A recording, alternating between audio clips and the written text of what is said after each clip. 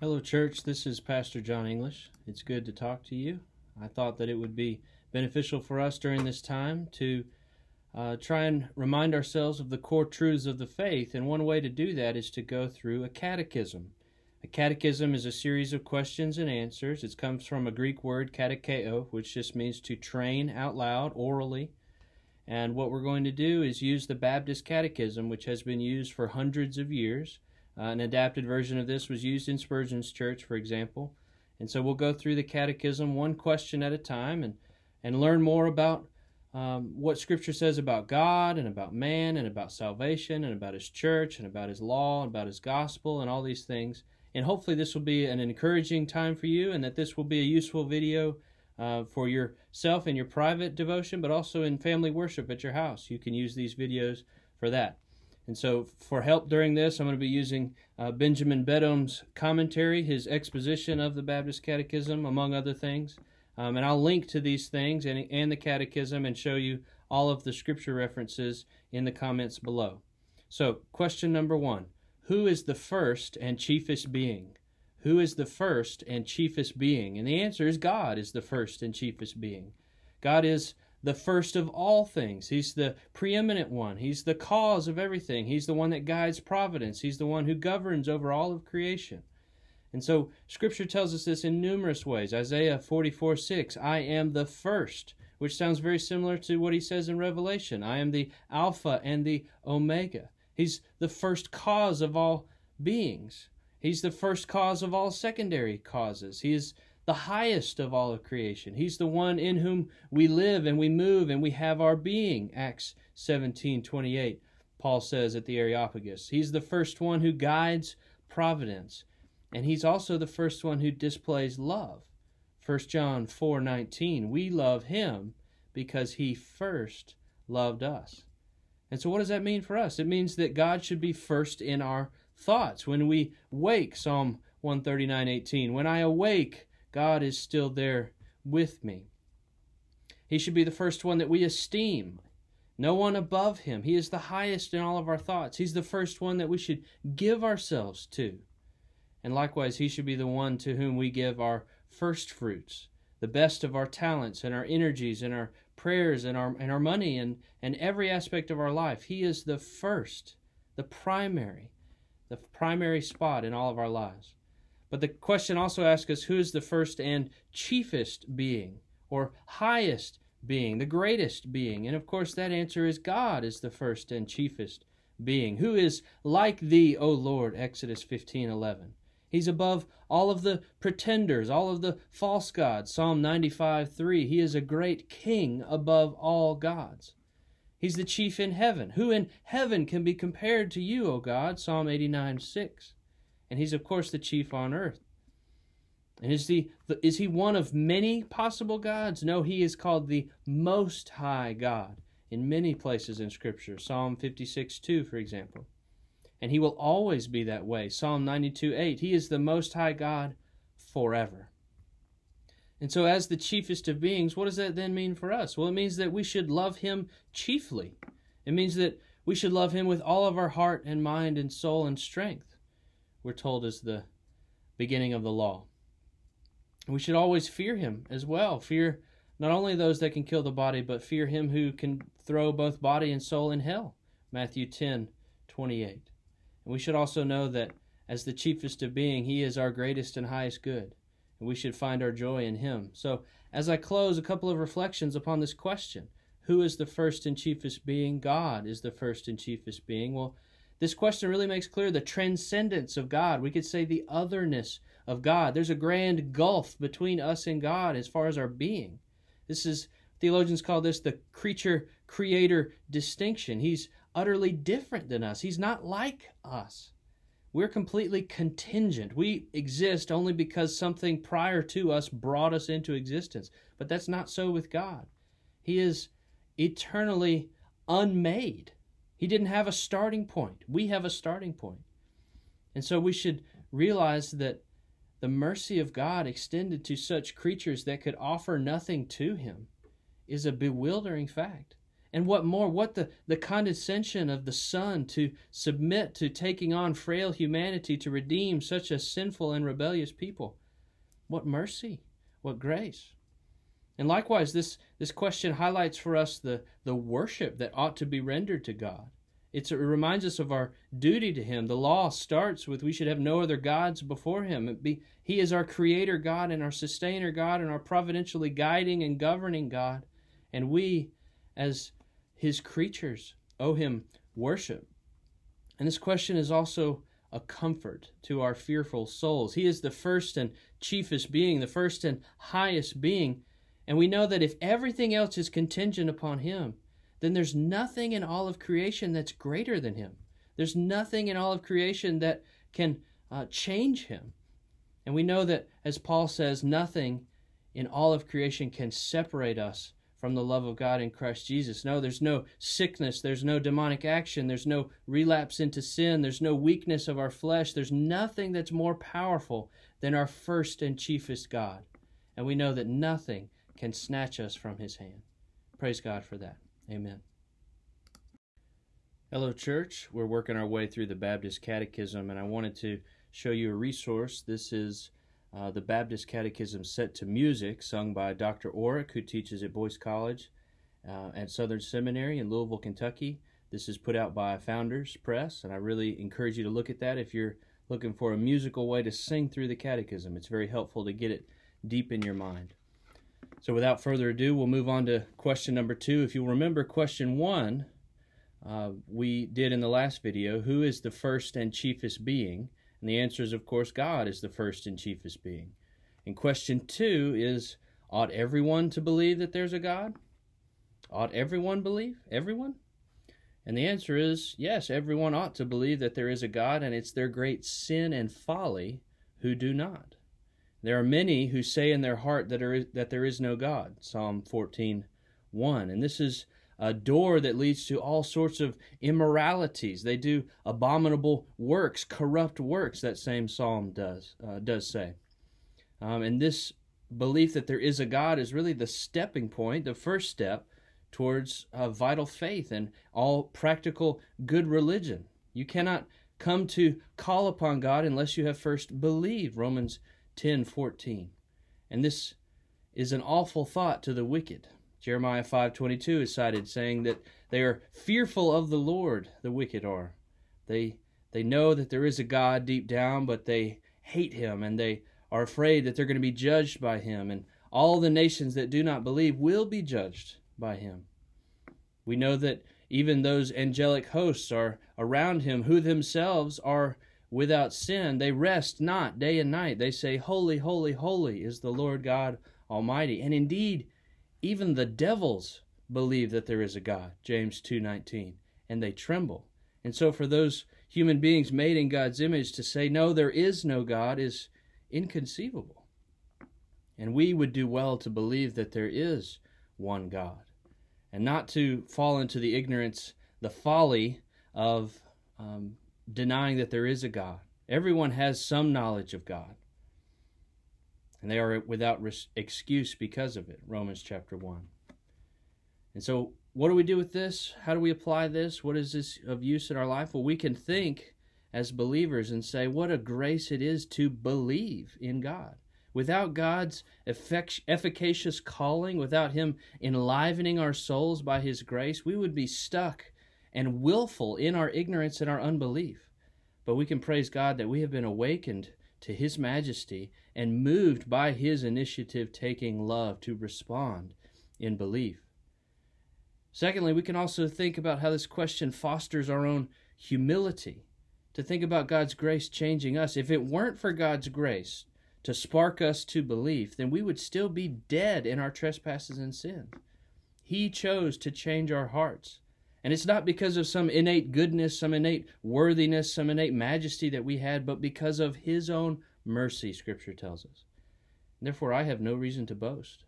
I have no reason to brag. And furthermore, this drives us into the third point, that we should be reminded of our great duty to proclaim God's gospel. There are those out there that are ignorant of the things of God, and we have an obligation to proclaim God's good news to them, because how will they believe if they have not heard? We must be faithful to proclaim, just as Christ has come and has proclaimed to us through his word and through his Holy Spirit, that we might believe, and to the end of him being glorified. Amen. Hello everyone, we're back with our study through the Baptist Catechism, and today we'll do question 3. How may we know that there is a God? How can we know that there is a God?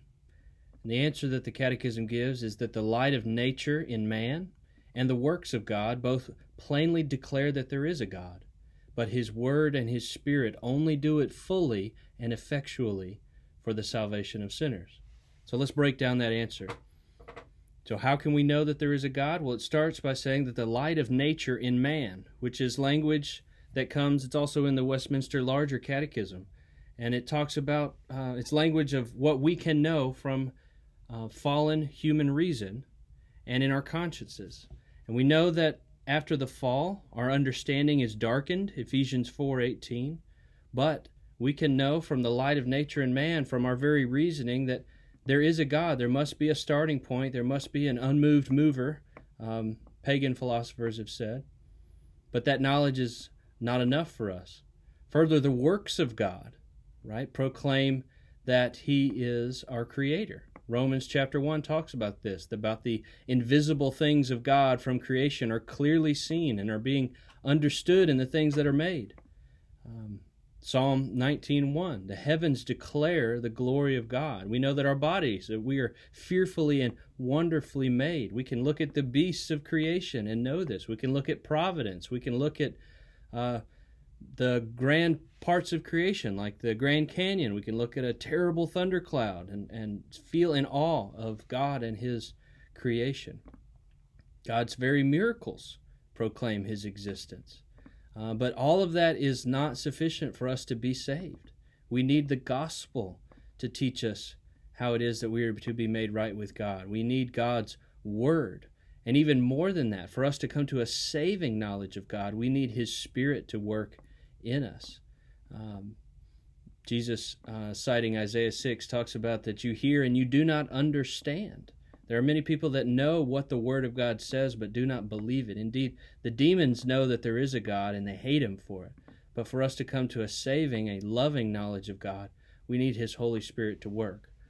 So a few closing reflections on this. We can start with saying that everyone knows that there is a God. Everyone deep down inside knows that. They may be afraid to speak about it. They may be trying to suppress that knowledge or failing to acknowledge God for who he is.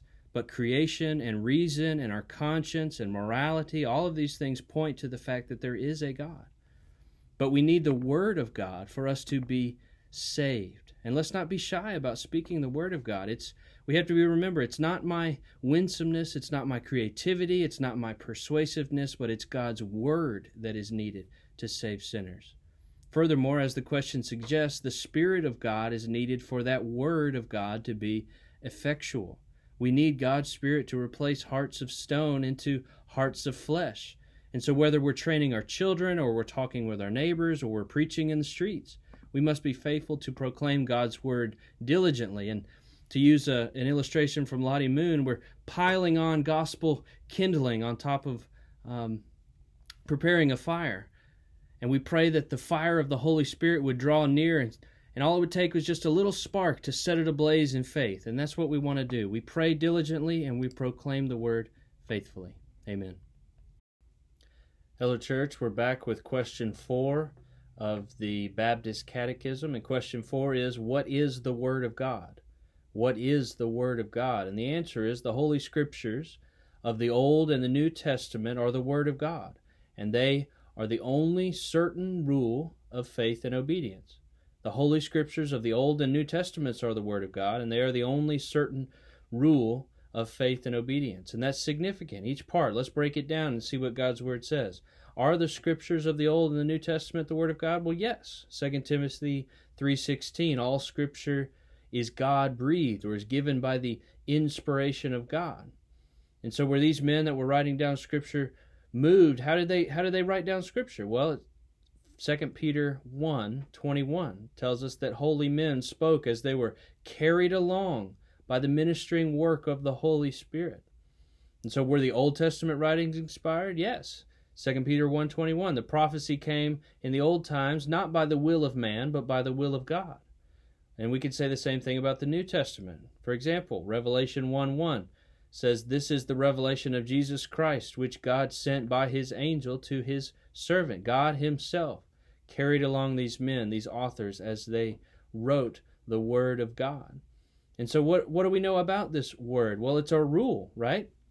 Psalm 119, 105, "Your Word is a lamp unto my feet and a light unto my path." It teaches me how I ought to walk in this life of darkness. And do we need such a rule? Well, yes. Isaiah 53:6, "We are all like sheep who have gone astray, each one of us, to our own way."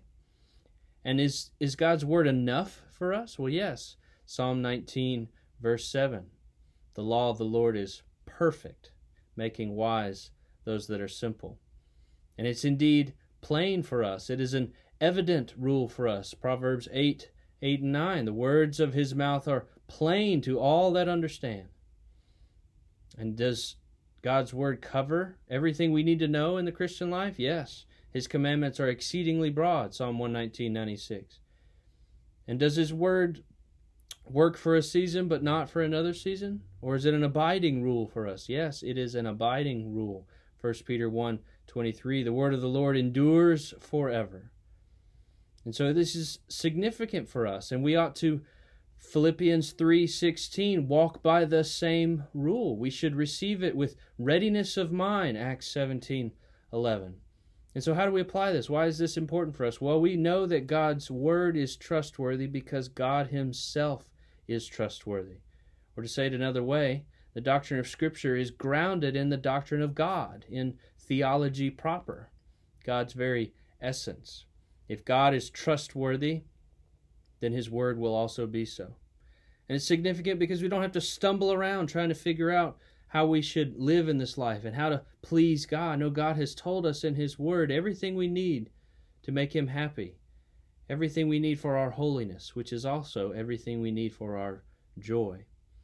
And the fact that God's Word is our only certain rule of faith and obedience is significant. That means we're not bound by anything outside of God's Word.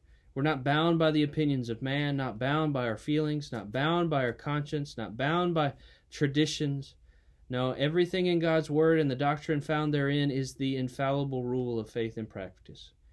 And finally, let us reflect upon God's goodness and mercy to us, because what a privilege it is for us to live now, where we have copies of God's Word piled up on our shelves, access to it on our phones at any moment, copies of God's Word in our own language, and copies of our own possession. Most of the people in church history, most of the time in church history did not have that luxury, and we too often take it for granted. Praise God for his sweet mercies to us. Amen. Hello, church. We're back with question 5 of the Baptist Catechism. Question 5 reads as follows: "May all men make use of the Holy Scriptures? May all men make use of the Holy Scriptures?" And the answer is, all men are not only permitted, but commanded and exhorted to read, hear, and understand the Holy Scriptures. This is speaking of men generically, so it includes men and women. All Christians, we could say, are not only permitted, but are commanded and exhorted to read, hear, and understand the Holy Scriptures. And so let's think through this and look at some passages of Scripture. Should the Scriptures be read? Well, yes, Isaiah 34:16, "You seek out the book of the Lord and read." And should we also cause others to read it? Well, yes. Colossians 4:16, Paul says, writing a letter to the church at Colossae, says, "Take this letter and read it also to the church in Laodicea."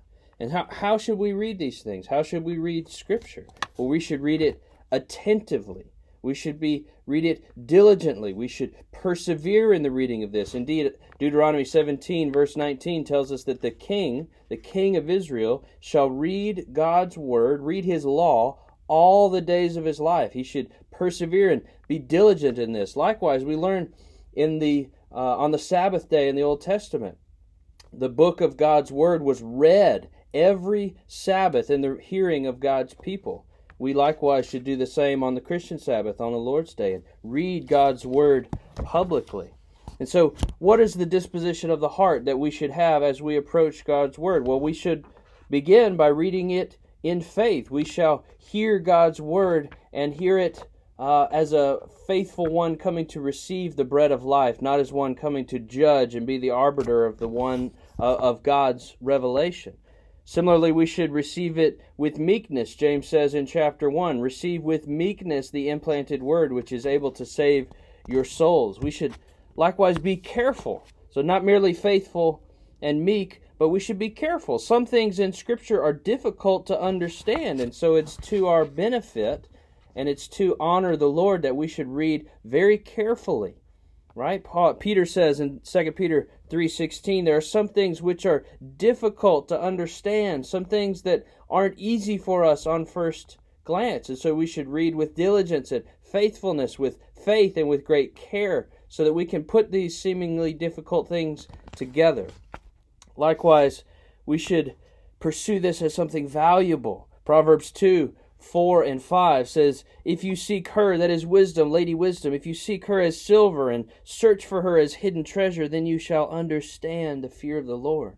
Do you pursue understanding God's word as something valuable, as something worthwhile, as a task worth pursuing with great diligence and care? And likewise, we should also pursue with prayer. We should prayerfully approach God's word. Open my eyes that I might behold wondrous things out of your law, the psalmist prays in Psalm 119, verse 18. And so some reflections upon this. What a good and kind gift of the Lord that we can go to one another and say, go home and read your Bible. That's, in the history of the church, that's a relatively recent thing, that we each have our own copy of God's word, and that copy is in our language. The copy is not merely written and read only in Latin, only for the learned, only for the priests, right? It is in English. It is in Spanish. It is in French. It is in Chinese. It's in our own given heart language, our mother tongue, that we can understand God's word. Well, praise God for that good gift. And are we being faithful stewards of that good gift? Or do we let that word gather dust on the bookshelf? May God grant us His mercy and His illumination by His Holy Spirit as we read God's word and grow in the understanding of it.